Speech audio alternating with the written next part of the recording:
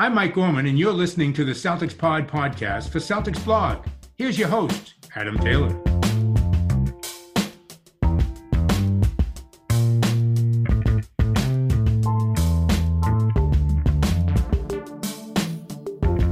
Hello. That's right, I'm not going to say good morning because I know a lot of you aren't feeling like today is a good morning. And we're here to talk about it. This is a safe space. And obviously, of course, you can't talk to us about it, but you can listen to us talk about it. So that makes it safer for us. As usual, I'm joined by my homies, my compadres, my co-hosts in crime. Notice plural. Mr. Will Weir and Mr. Greg Manakis. This is the three-man weave. What's going on, y'all? What's poppin', Adam? It's been a minute since I've been on here. I'm happy to be back. Not happy about the circumstances, but like you said, I think this is good for those of you listening. You're probably going through exactly what we're going to talk about today. It's a little bit therapeutic. Like what happened. Celtics lose the finals.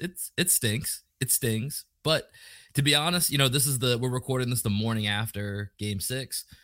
I'm surprisingly upbeat considering, everything that happened throughout the finals. And I'm excited to talk about it with you guys today. Yeah, I think the thing is, we were far more disappointed at earlier losses in the playoffs because there was still the hope of the ultimate goal of getting to the championship. And now that ultimate goal is no longer achievable, I think it's more natural just as a human being to accept what the fate is or what the destination ended up being, which was a loss in the finals to a team that was quite frankly just better than us. And we'll get into that. But I think the Warriors are just a better team. I want to preface this by saying, Will, I missed you, man. I missed you too, man. I want to continue. I've been sad. I've been missing the Will Weir experience. Greg's been doing a great job, though, man. I like it when Greg's on. We get to nerd out. So it's a different vibe. It's a different vibe. I like it when it's the three of us, though. Now, back to basketball. I agree. Look, we can't beat around the bush, right? The Celtics lost to a superior team. I said this to you, Greg, on the last episode. It was very quickly forgotten because Boston won that first game that they were up against a team that was wildly more experienced at this level. You know what I mean? And that experience in Game 6 showed. They took the best punch Boston had to give, and it was a damn good punch at that opening few minutes, And then they were just like, yeah, cool. We've took it. We've weathered the storm. This is how you close out a game on the road to win an NBA championship. And we're going to show you because we know how to do it. And that's what they went and did. I mean, to be honest with you, watching the game this morning, I could have watched the first quarter and then wouldn't have needed to watch the rest. Yeah. Because bar that, Boston kind of rallied a bit in the third. Bar that, it was more of the same. Turnovers, shoot threes, score threes, Draymond be Draymond. And let's be fair, considering there's no rim protection, they make life really tough in the paint. Like really, really tough. And it was just more of the same. And I'm not mad. And I know people are on Jason Tatum's case. I know people feel like this team needs to make a huge swing to get over the hump, but they were in the NBA Finals. Yeah. They were one of the two best teams in the league. Yeah, I think we can wait a little because I do want to talk a little bit about what comes next and just at a very high level, but not right now. I want to kind of stay in this moment. And Adam, I would take even what you said one step further, like beyond just last night. I think throughout this series, anytime the Celtics felt like they had a moment to throw a right hook or to throw a big punch in there, every single time the Warriors had a response. I don't think it was just last night. I think it's throughout the series. That was one of the things because I mean, you look at this, the Warriors who came into this series as the number one offense in the postseason. Forget the regular season, number one offense in the postseason. They didn't crack 107 points the entire series. Like that's damn good when you have Steph Curry who went bananas for 5 of the 6 games. Like that's pretty crazy to think about that, your defense was able to be up to the task, and we know all the issues on the offensive side of, what happened. The turnovers were killer. It was, we can get into it. And we have gotten into it. We've kind of gone over the remedies not the remedies, but the maladies that have kind of hit this team throughout this playoff run, especially this finals run. You really do have to look at it as kind of, a learning experience for this team. But, to Greg's point, in this series, I think it's really hard to look at other than just, there's two things the Warriors had. They had the best player in the series and they had the experience. And at the end of the day, those were the two main factors as to why the Warriors are champions and the Celtics, unfortunately, are not. So you're saying Steph Curry played Gwen Stefani basketball? BANANAS. There we go. I got it. That comes to my mind. I even put it in a little private chat. I didn't know if you were going to go, when you said Gwen Stefani, I was like, where's he going to go with this? Is he going to go bananas or you going to go no doubt? Because that's what I was thinking. I was like, Steph Curry left no doubt who the best player was in this series. Like by far, it was Steph. We could talk about Tatum if we want, but I kind of want to circle back to what you had said, Adam, about just the Warriors being the better team. Al Horford had a great quote. He says, "This is a good learning experience for us. I really believe it for all of us. The Warriors were on a different level. That's something we all have to accept and we have to grow." And that's something that early in the series, I didn't quite understand the level that the Warriors were at. And we talked about this in the last pod, but in the fourth quarter of game 4, they locked into whatever championship mentality that they knew they could get to, right? And they played with this level of intensity that the Celtics were shocked by. And for the last 9 quarters of that series, the Warriors stayed on that level and the Celtics had no idea how to get to that next level. It reminded me of like when I was a kid, well, I mean, even now as an adult, play a video game, I'm playing like Street Fighter and I'm going up, I'm trying to make all the way to M. Bison at the end of the tournament of, the master fighters. And I'm going up against like Balrog or I'm going up against Vega. And I'm like, how the heck am I supposed to beat this dude who's just throwing these hammer punches at me and is way too fast, way too strong for me. And then I'm going up against this like spider-like creature climbing on the cages, jumping off and smacking me in the face with his claws. How the heck am I supposed to get by this person? And sometimes it's going to take you like maybe a couple weeks to get past those levels until you get to M. Bison. And then you get to M. Bison and he's just hitting you with like he's flying at you with this flame body and all this crazy stuff. And sometimes it just feels impossible, and then eventually when you do get over the hump, you're like, oh, that's how it's done. But until you like realize what the speed is and what the intensity is, what the physicality is, until you learn how to match that and you get the experience to match that, it's just very difficult to do. And the Warriors are like M. Bison for sure. And real quick, guys, I'm going to hop in here just for 1 second, Greg. Like to your point, I mean, you just look at the history of the NBA. Like it's very rare that a team or, when we get to the Jason Tatum topic, like a superstar or a budding superstar, that they succeed on that first try. There's a handful of examples. And like you look at a guy like Magic Johnson. He had a guy named Kareem Abdul-Jabbar with him. Kobe Bryant was with Shaq. You know what I mean? Like there's typically another historical figure that is looming next to them if they're going to succeed very early on. Otherwise, that's why you always see that stat of typically these guys don't win a first championship until they're 27 years old.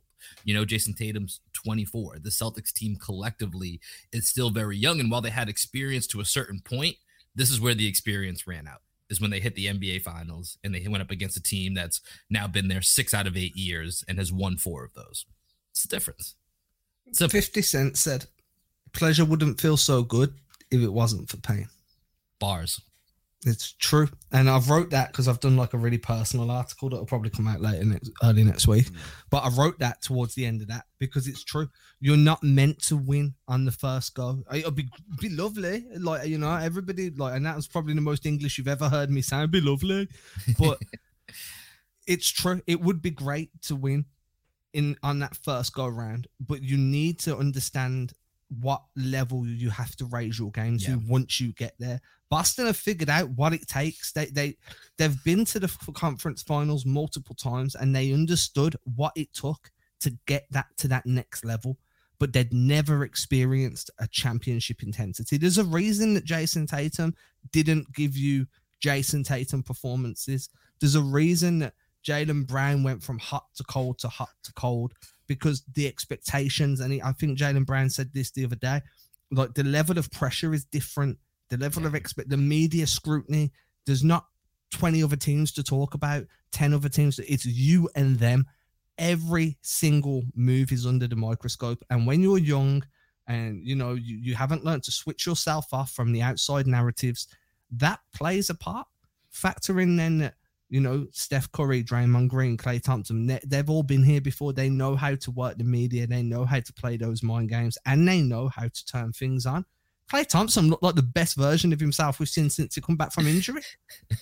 I don't know what happened between games 2 and 3, but but by the time we hit, whether it was whatever game it was that he turned it around, man. Old Klay, as far as the way he was moving, and their whole team collectively, was just active hands. I watched a little bit of, I rewatched some of for some reason I watched the 22 turnovers this morning, just kind of curious to see what they look like. It's just, I don't know why I did that, but they're just active hands everywhere, and Klay was a big part of that.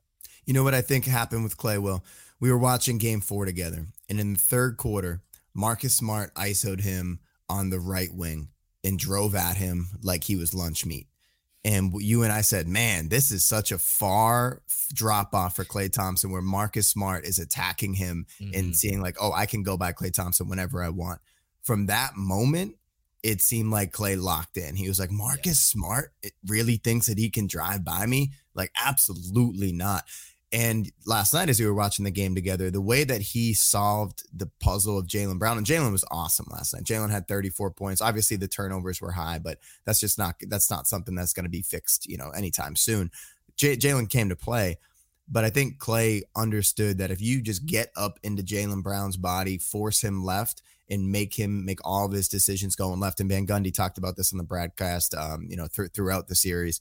But Jaylen, he was unable to body Klay Thompson the way that I think Jaylen expected to be able to body Klay Thompson. Klay was very physical with him the last 9 quarters of that series. And Klay, it's as much as the Celtics struggled, this loss is more about how the Warriors played better, right? The Warriors are just a better team. Adam, you and I were talking about this in the last pod. I did not like the narrative that the Celtics were the better team. The only team that can beat the Celtics is the Celtics. I just didn't agree with that narrative. I just thought the Warriors, once they unlocked that final level of intensity and championship mentality, the Celtics just didn't know how to get there. And it's more about giving credit to the Warriors. Steph Curry being one of the best players we've ever seen. Draymond Green looking himself in the mirror and realizing he needed to turn back the clock. Same thing with Klay Thompson. And then Andrew Wiggins. We haven't talked about Andrew Wiggins. I was going to bring him up next. Yeah. Andrew Wiggins Maple Jordan was unreal in these finals. And it's like, you got to give him, a round of applause. Was he the second best player in the series? Yes, by far. Yeah, he took Jason Tatum's soul. Jason Tatum had no idea how to go at Andrew Wiggins by the end of that series. And shouts to him, man. I said this, Adam. Andrew Wiggins was the second best athlete in that series. He may have been the best athlete in that series. Yeah, I mean, man, I remember, and I think I've said this before, I remember doing a podcast with Jonathan Macri shortly after the trade. It was a completely separate podcast. It wasn't this one. Shortly after the trade that sent Wiggins to Golden State. And I swore, and I can still pull the audio as proof, I swore on all that was holy that Andrew Wiggins would end up at success there, because he just had all of the physical tools, and it was always an attitude issue or a perceived attitude issue, getting him to lock in. Not that he wasn't interested in playing or he had off-court issues, just getting him to lock in for a full 48. And when you've seen in this playoff series, when he locks in, he can shut you down. I mean, we talk about what Boston had to go through, and this isn't a Warriors podcast, so at the same time, the Warriors blow, but we talk about what Boston had to go through to get to the finals, right? Andrew Wiggins had to deal with Luka and then Tatum, two of the best young wings in the league. I said that to Greg last night when we were watching the game. Like, you walk away from this playoffs and you look at the lasting image of Andrew Wiggins is him D'ing up Luka Doncic and Jason Tatum. And bodying both of them. And then he's just like, remember that max that everyone said I wasn't worth? I want another one. And you're going to pay me. And people are going to be like, no. He's going to be like, here's some film. Watch this film.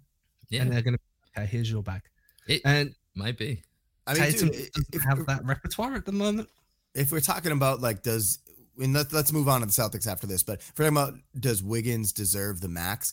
I mean, maybe though, right? Because in order to win the finals, you need a lockdown wing defender. And he just did it against the two probably the two most talented young wings in the league. So like a super max, I mean, he's eligible for close to a super max, right? Because he's on his third contract coming up. So I think with Wiggins, if I were a GM, I wouldn't build my franchise around him, but if I had the cap room and like he was the missing piece to come in, I would think about it, because you need somebody like him to lock down the best players. And you just saw that he can do that. That in the finals, dude, it was all about defense. Yeah. The finals was all about defense, and he's one of those guys that can bring it.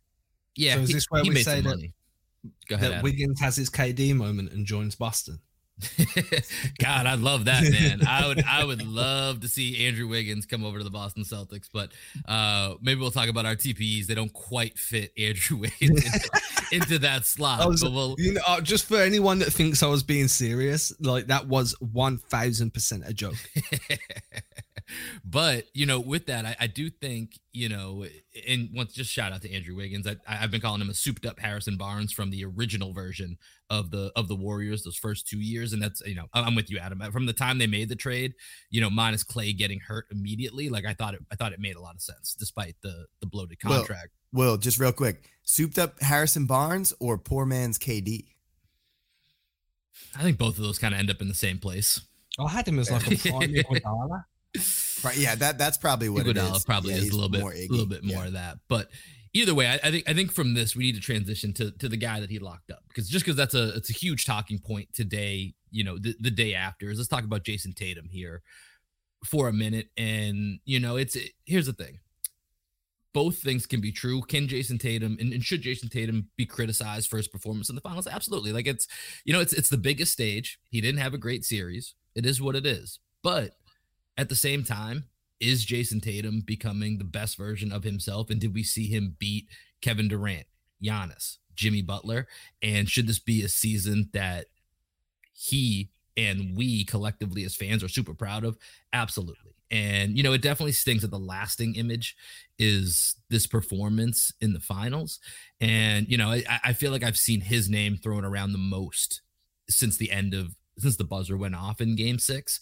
And while like I said, I think it's fine to constructively criticize him for not having his best moment in the biggest moment, I don't want to forget all of the growth that Jason Tatum had this year, because I think he came a very long way and fell short. But like we said, it's not always the first time that you're successful, but I think he's the next part of this that we need to talk about. Heavy is the head that wears the crown. Like at the end of the day, you're the number one dude on a team in the finals, and you get locked up. You don't perform. I do feel like this was probably the most passive series from Tatum. I don't think like he was playing his most aggressive basketball. I don't think that he was looking to get to the rim as often as what he probably should have. And when he was, it was probably misinformed. Like, when he did drive to the rim, it was poor spacing. When the spacing was there, he didn't really take it. But what we saw was Jason Tatum embrace being an offensive metronome. We saw him setting dudes up. We saw him become a screen and roll guy a little bit. We saw him become somebody that can operate off ball. In that first quarter, one of his first, I think it was his first free, he sets a screen, relocates off ball, gets the free, hits it. That's something you wouldn't have seen from Tatum 12 months ago. He's averaging, his assist averages have gone up, and all of a sudden Jaylen Brown has become this just lights out guy. And he was that last season as a catch and shoot guy. But, and I've said this multiple times, Boston doesn't have the player personnel to put Tatum and Brown in a two-man action, because there's no one else out there that you can really consistently hit with a pass if the defense takes you both out. But now all of a sudden you can have a two-man action on opposite ends of the floor because Tatum can find that pass. He can thread that needle. There's been huge growth from him. Did he underperform? Yeah. Did he show a little bit of immaturity in the way he dealt with the referees? Of course. Could his shoulder have been a problem? Definitely. Do we need to criticize him? I'm not so sure, because I feel like there's going to be enough internal criticism from the coaching staff that he's going to develop no matter what. Like, I come on Twitter this morning, first thing I see is people making mock-ups of Deuce, and like using Deuce as a way to kind of like criticize and belittle Tatum. And I'm like, dude, man, like, Is this how far we're stupid? Like, these are Celtics fans that are doing this. Yeah, but I don't even want to acknowledge them. That's all the troll BS that, like, Yeah, they man, don't even deserve no. mention on this platform, in my opinion. My problem is, like, people remember that when it comes time to sign a contract. People remember that. And so I'm just like, man, yeah, if you've got a criticism, fine, but make sure it's for valid reasons, not being aggressive enough, being a little bit too passive with the ball, being too happy to argue with the refs and not get back on defense, not being as locked in as you should be. But don't criticize him for not being a champion, like, because there was 14 other guys on that roster that have ended the season without a ring too. Yeah. And with the trolls, you know, we can rise above that, because, you know, what will get him to sign his contract to stay in Boston is this podcast right here. He's going to listen to this. He's going to be like, oh, these dudes know what they're talking about. Yeah, he's going to be like, these are my boys. These are my boys. No, I just, you know, with Tatum, I would never drag a player. I would never excoriate a player for their performance in an NBA finals. I think constructive criticism is fine. And that's what we do. Like, we're basketball personalities. We're analysts of the game, and that's what we get paid to do. You know, we talk about it.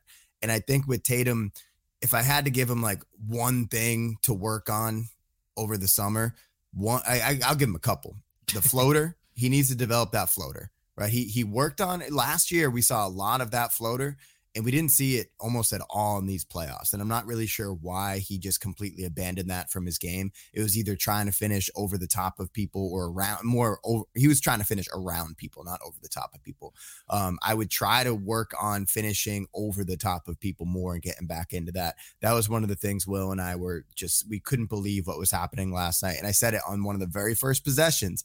Jason Tatum had a fast break one-on-one against Draymond Green. And I said, this is a huge moment right here. And Tatum missed that first layup. And I was like, oh, no, this isn't his game. He needed to show something different.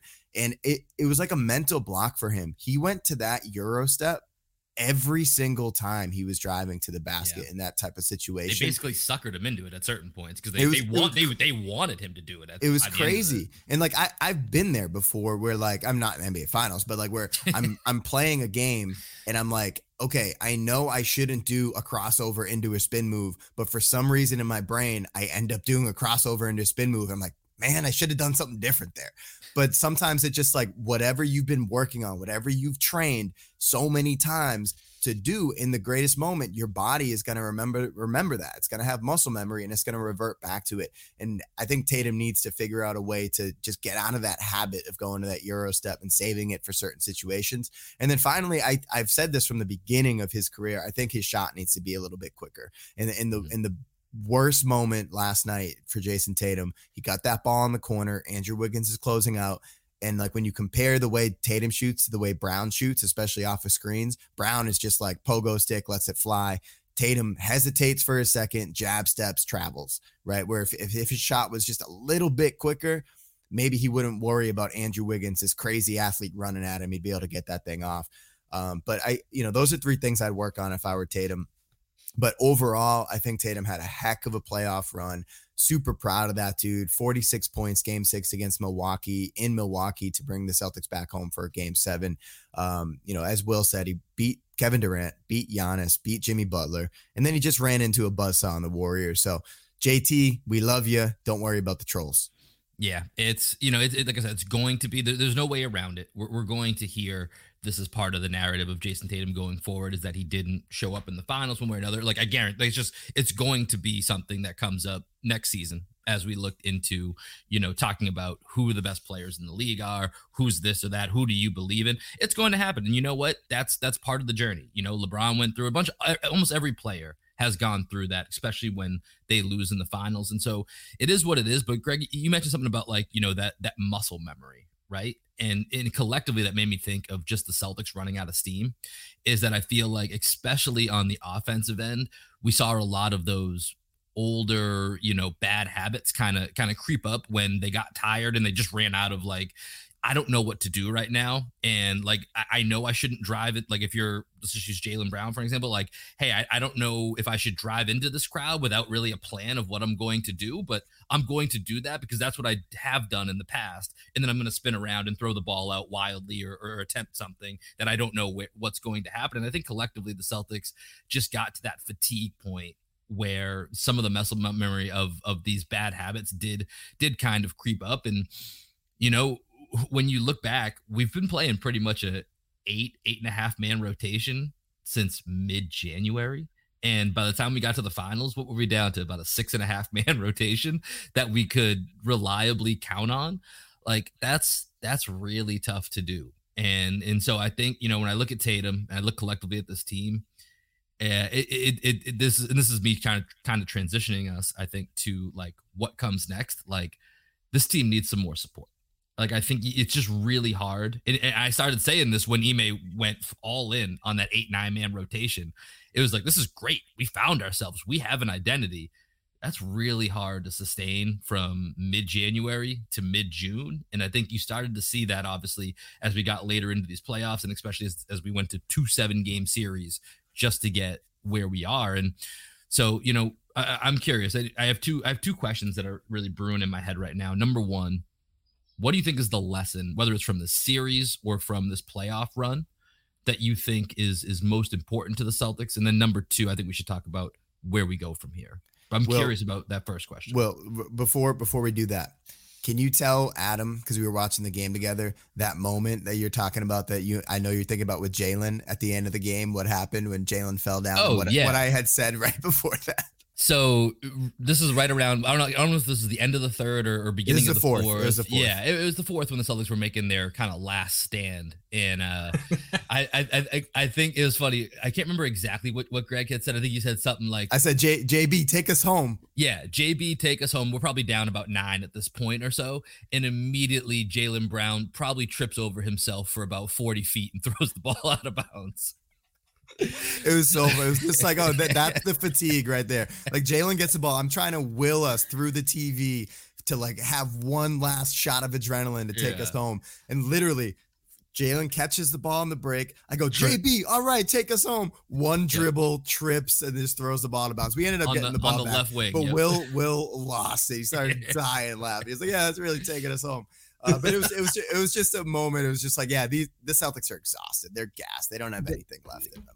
And that's the downside with having a shortened rotation. So for me, I think the biggest lesson you need to learn from this, in terms of the roster you have, and by the way, I'm very jealous that you get to experience games together. One day, Adam, we'll all be together. Oh man, it's soon come. Yeah, I think the biggest lesson for me is roster construction. You need. And I'm going to be honest here, and that'll lead us into the next part, and it'll also lead us into the next few episodes of the podcast. But you need you need somebody that can give you genuine rim running minutes when Rob Williams isn't on the floor. That was a huge downside. Like Rob's impact was so big, but every time he come off the floor, or early in the series when he didn't look himself.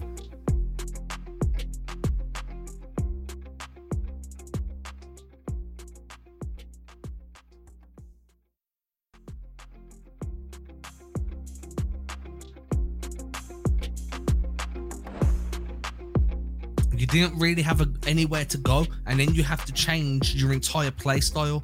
And obviously, you're most impactful when you have somebody at the rim that's gonna alter shots. So having someone that's a viable backup for Rob that gives you similar production in terms of altering shots, lob threat, running the floor, setting good screens, that's vastly important.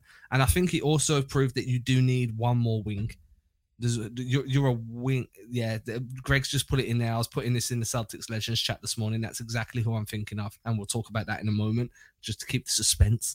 And then you need a wing.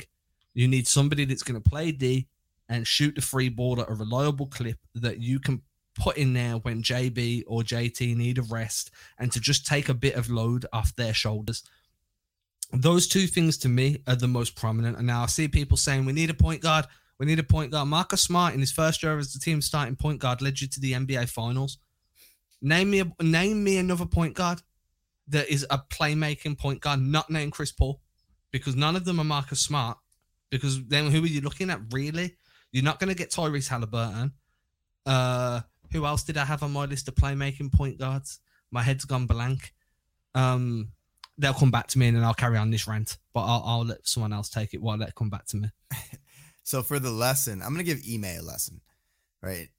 first year head coach, obviously amazing job leading this team to the finals. But if there's one thing he can learn from, like, maybe in a conversation with Brad Stevens or watching tape of how Brad handled the regular season in the past, the regular season has to be more experimental for Ime.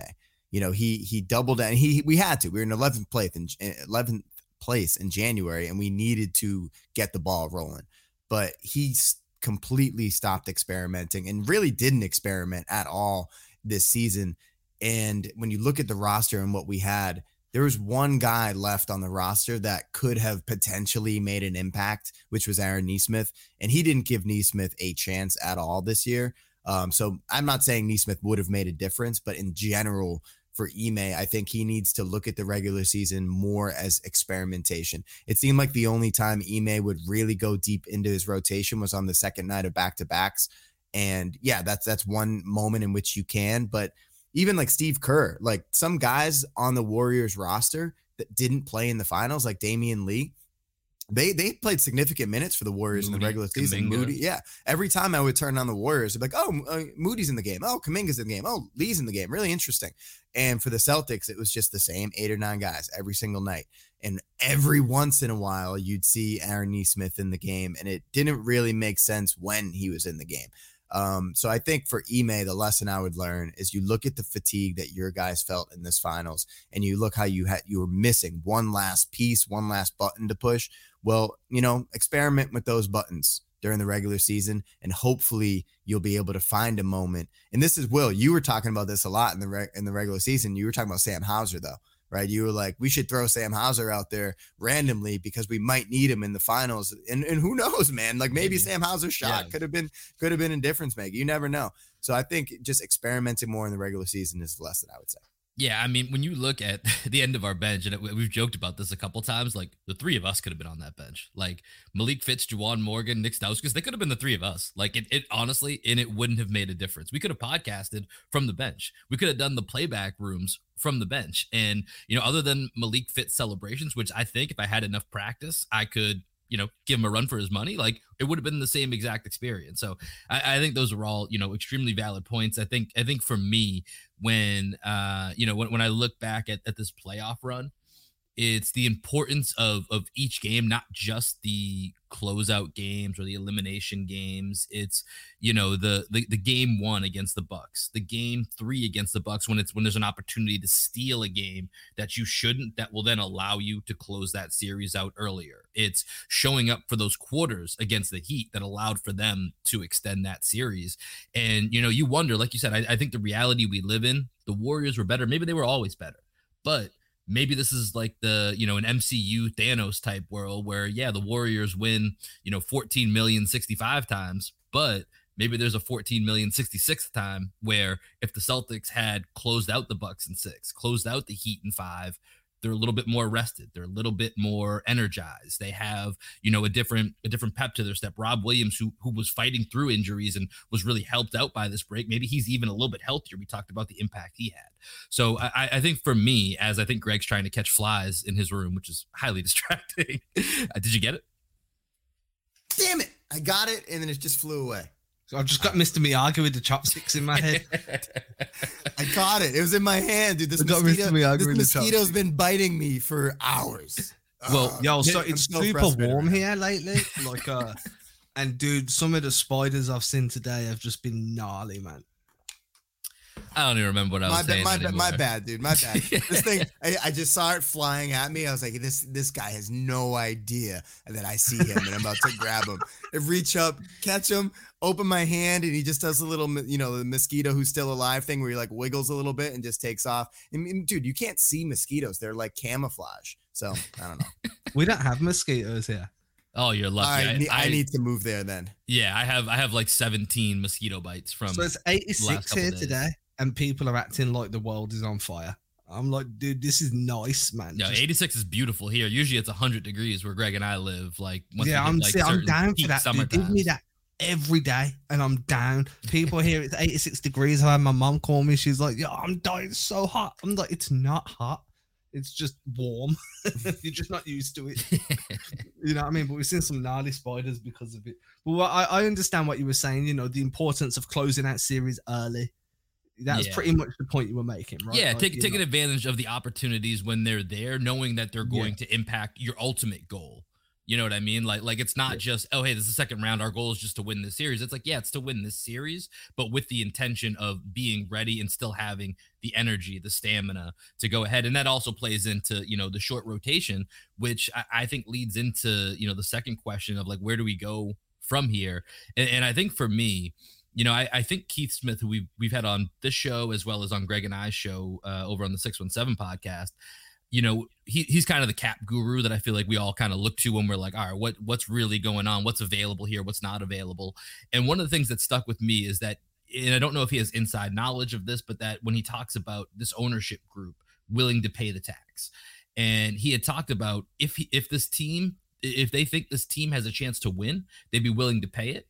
Now at the trade deadline, I don't know if anybody was ready to quite feel like they were in that conversation yet. And so, you know, you can look back, Bobby Manning of CLNS mentioned this a few days ago, like looking back on it, you could have theoretically put Derek White into the TPE, kept Josh Richardson. If really the Spurs just wanted the draft picks, they weren't as concerned about Josh Richardson. Maybe they really like Josh Richardson. I don't know. But, you know, there potentially is a world where that exists and you have that other body to go along with everything that we're saying. But I think now, as you look to this offseason, I think the pressure is on the ownership group. And then if they give the green light, then it's on Brad Stevens to go fill out this roster because they need help. They can't have us three at the end of the bench. Like they need to have other guys that you can put into this game. And so, you know, they have a couple of TPEs that expire in the next month. And so it's a quick turnaround. But, you know, I'm really looking at this ownership group. Cut all the BS about we don't want to pay the tax. Like this team's in Game 6 of the NBA Finals. You bought a team for $360 million in 2002. It's worth $3.5 billion. Cut the BS with you don't want to pay the tax. This is a team worth paying the tax for, and I think the pressure's on them to open up the pocketbook. So with that, I'm going to give you two names, and we're going to do deeper dives on these along with other candidates next week. The two names I have. Center, JaVale McGee. Move off of Daniel Tice, bring in JaVale McGee. And on the wing, Caleb Martin. Both of which are going to be relatively cheap in the grand scheme of the NBA. JaVale McGee, yeah, he's prone to some boneheaded plays, but he's a rim runner, can alter people's shots, can give you vertical spacing when Rob's not on the floor. Caleb Martin, 3-and-D guy, legitimate, comes from Heat culture, whatever.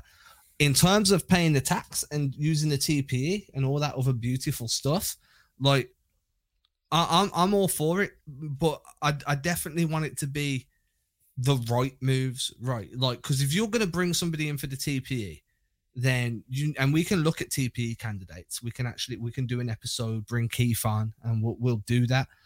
But if you're going to bring in somebody on the TPE, you don't want to spend it for the sake of spending it. Do you know what I mean? Like, you know, when you look in your bank account sometimes and you're like, oh man, I've got a few $100s more than I thought I did. It's almost the end of the month. I'm doing like, you know, and then you're like, let me go buy them sneakers I wanted. And you're buying them.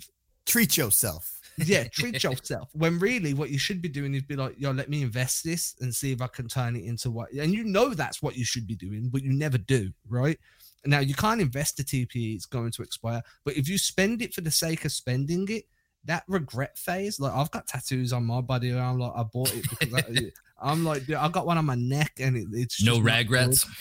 Yeah, like I've got one. I remember being drunk and being in Nottingham and literally walking into a tattooist, like, will you tattoo me if I'm drunk? He's like, yeah. I'm like, I want a barcode with my initials and my date of birth underneath it. It's on my neck. But as I've got older, it's just become a blob with my initials and my date of birth. You know what I mean? But I spent money because I had it at the time, and I was like, yo, let me spend. I had it just to have it. And let that be a cautionary tale to you, Brad Stevens, who is definitely listening to this show. Don't spend it just to spend it. Make sure it's somebody that's genuinely going to improve this roster. Now, with that said, Brad hasn't made a bad move yet. So Brad is God. For sure. Yeah, I think McGee would be a great person to add. Just one name off the top of my head. I don't know what his status is going to be next year in terms of ability to play because of his injury. But Joe Ingles would be a guy that I'd look into just as a veteran off the bench that could run pick and roll, be able to be a table setter for the Jays. I think he'd probably come in and be the most adept pick and roll person on this roster immediately. And the fact that he's 6'7", 6'8", can shoot the three a little bit. You wouldn't be asking him to come in and play 35 minutes. You'd be asking him to come in and play about 20 minutes. And you hope that now that the Celtics have made it this far, there'll be some veterans that will come in on a cheaper deal that will just help fill out this roster. And I'd love to see Joe Ingles on the Celtics and have the Jays be able to play off of them. I think he's the type of guy that I would bring in for sure. Yeah, I would echo that. I would echo actually both the JaVale McGee and the Joe Ingles. I don't know if we'll be able. I think Joe Ingles will probably be out for a substantial portion of next year if I remember his injury correctly. But I think the mindset's exact. Like that type of wing who's solid and like here's the thing. We can acknowledge the offense was ultimately what fell short in this finals. Like we need some other ways to play make, to score. We need someone else that can score a few points and be reliable in that scenario. Like Joe Ingles is a guy I think that that type that really Joe Ingles. Well, you know who Joe Ingles reminds me of a little bit is Hedo Turkoglu. Like Hedo's a far better player, but just that big wing that can run a reliable pick and roll and see over the defense and make those cross court passes. Like we don't have anybody on the Celtics that can run and pick and roll reliably. Like Tatum got better at it. Marcus is okay at it. But other than that, we don't have that guy. And it's crazy. Like when you watch other teams, you're like, oh, every other team has a guy that they can go to and pick and roll. And the Celtics, like we tried it with Tatum, and Tatum's okay at it, but he's not efficient in that. And I think he will be eventually, but I would like to see somebody come in that we could just like take the ball out of Tatum's hands for a little bit and just let him do his thing. And to Adam's point that he's made all year, let Jaylen Brown be that play finisher and just have him play off the ball. Yeah. You guys nailed the player types. Go ahead, Adam. One final thing. And please take this how it's intended, which is a joke for the listeners. The number one missing piece on this Boston Celtics team during the finals was Romeo Langford. Romeo could have played in these playoffs. He's sure. And he is kind of the style of player of theoretically how we haven't necessarily seen it on the court, but of what we think he could be is kind of what we're looking for, right? Come back to Boston, Romeo. Trying to get that hype train going. But no, it's going to be an interesting offseason. And the offseason comes quickly, guys. Like the draft. I mean, it's here, but like, it's like you said, like talking about TPEs and who fits and how we finish off this championship caliber team, how we find those finishing pieces. Like it's going to move really quickly. And you've already seen trades go down. The Christian Wood trade happened the other day. Like you're already seeing pieces move. So, it's tough for the season to end this way, but we'll on to the next one. Would you do, this is just a theoretical, if you want a playmaking guard with some size that can play off ball, would you do Aaron Nesmith plus a pick to move to that 11th spot for Ty Washington? I don't know enough about Ty to be honest, so I can't say that I would do that right now. I just don't know enough. I honestly I've been pretty checked out on a lot of draft stuff just because the Celtics don't have a first round pick. I just want them to exploit the Knicks. I don't know. I too need to do a deep dive on the draft candidates, so I don't have any comment on that. But Nesmith is a guy that I think some team around the league might still be able to believe in. I know he's just in his second year. He showed enough flashes, I think, in year one and enough athleticism in year two where you might have to reevaluate what he is coming onto your team. And Adam, you talked about this, how you thought he was miscast. He's more of a slasher defensive hustle guy versus a knockdown 3-and-D guy. So, if a team sees that and says, oh, we could fit him in here, he fits the way that we like to play basketball. He doesn't necessarily have to be like the best passer in our system. He can just be a play finisher in our system. I think there's a team out there that might take a shot on Nesmith. So I wouldn't give up on him as a player nor as an asset. But I don't have any comment on Ty Washington. I like Ty Washington. Okay, we're going to wrap it up there. Everybody, please see the good in this run. it was fantastic. Hey, real quick, Adam. It's been a pleasure, boys. It's been a hell of a run. Just want to acknowledge going through this season with the two of you has been an absolute blast, and sad to see it come to an end. Obviously, our podcasting won't come to an end, but the season comes to an end, and really glad I got to go through it with the two of you. This was our first full season doing the show together, right? It was first full season of the 3-man weave. Yeah, we're homies at this point, y'all. I know it's absolutely crazy to me that we've never met you in person. Yeah. I feel like it's gonna happen in some. We gotta manifest. It will happen. It will happen. Yeah, you're a legit friend now, which is crazy. You know, we don't just podcast together. We're like actually friends, and the fact that we've like developed this friendship over the past is wild to me. But we love you, man. I love you guys too, man, and we will like once the planes stop costing as much as what they do at the moment to fly. I will be there, but at the moment, apparently gas is expensive, so planes are expensive everywhere. Yep, bro. Like flights are double. So, and I mean, if anyone owns a boat and they want to take me, yeah, I'm down. As long as you get me somebody to hold me so I can do the jack. You know, hold me, Jack. No, I'm cool. I'll come on the boat. Come back. But I'm not doing the sinking part, and I'm telling you this now. If we're in the water and there's some floating wood and it fits one of us, that's me.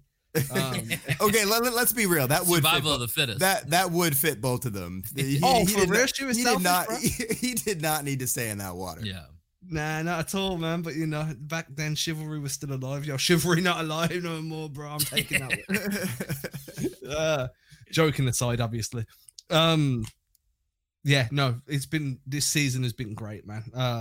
It's been a weird one for me personally, but it's also been amazing. And like I said, you guys are my homies at this point. We talk off the pod, we text. I couldn't have thought of two better people to do this through the season with.